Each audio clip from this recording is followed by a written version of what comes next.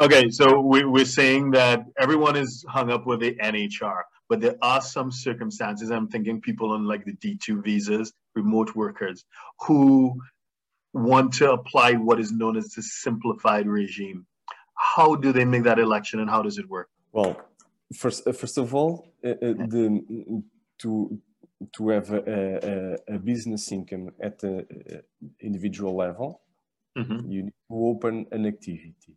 So the first important step would be to identify clearly the nature of the activity, because the nature of the activity will have consequences in terms of the taxation applicable in the simplified regime, because there are different percentages of taxation depending on the nature of the activity. So the first important thing is the activity that you select or that you are going to perform. And this is separate from the high value added list of activities, right? Separate. Yes. Okay. It's separate. It could be at the same time an activity of high value added, but for the simplified regime, it is not relevant if we decide to apply for the general tax rules. Okay. And then at the second stage, when you file the annual personal income tax return, you will report the income that is allocated to that activity. And you may select or not if this should be considered as a high value added activity for the purpose of the NHR. Right. So it is not mandatory, even if you have the NHR status, that you consider that business income, you opt for the taxation under the NHR, and you can simply choose to keep with the simplified tax regime. Okay, so you have two options. You can stick with the NHR. If it's high value added, it'll be taxed at 20% flat. But if you opt out of NHR and go with the regular tax regime and you can elect simplified, how is there like a table that says, depending on the activity, how much can be excluded from the tax calculation? Is that how it works? There's a table. Yes. So, so I'll get that table from you and I can put it up on the website. Okay, good. Yes. Yes. Perfect. It's in the personal income tax code. I can send you. Sure. And so depending on the activity, you can exclude like 80% or 50% or whatever of it from the tax calculation. Okay. Yes. For example, in case of service providers, or thinking about a lawyer or someone, the general rule is exclude 25% from taxation. Wow. Okay. That's great. And that election, it's only taxed on 75% of the turnover. Okay, that's great.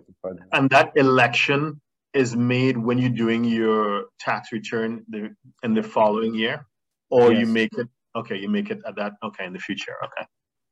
Okay. And you can apply both. So imagine you can have the income determined under the simplified regime and the tax rate under the NHR. Wow. Okay. That's cool. Okay. The NHR is relevant for determining the tax rate. If we are talking about a high value added activity. The simplified regime is the way we compute the taxable income. Okay, I understand. And there's also the option. Now, what about the social charges? So the Social Security payment. I understand that there's the option of excluding it for the first year that you're in Portugal. And then afterwards it'll be the full, and assuming you're self-employed, it'll be the full 23 plus 11 or 10% So 30% social charges. In case of self-employed, Yeah.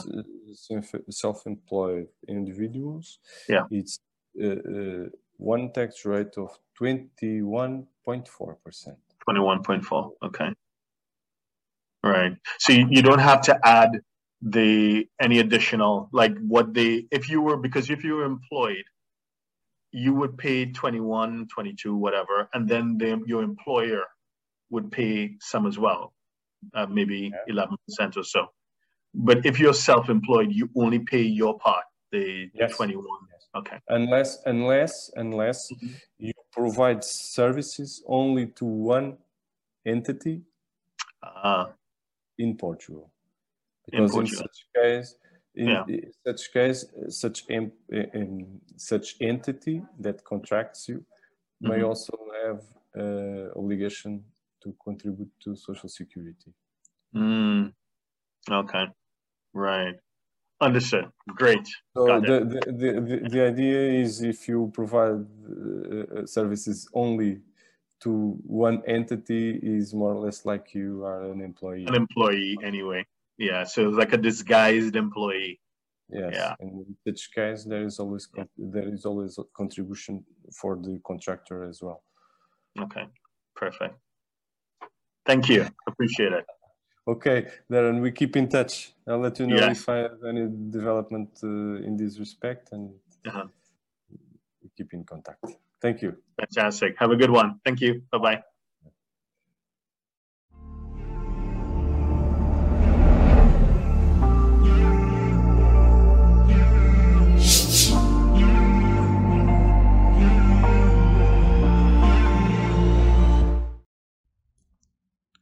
Please subscribe, like, share, and comment below.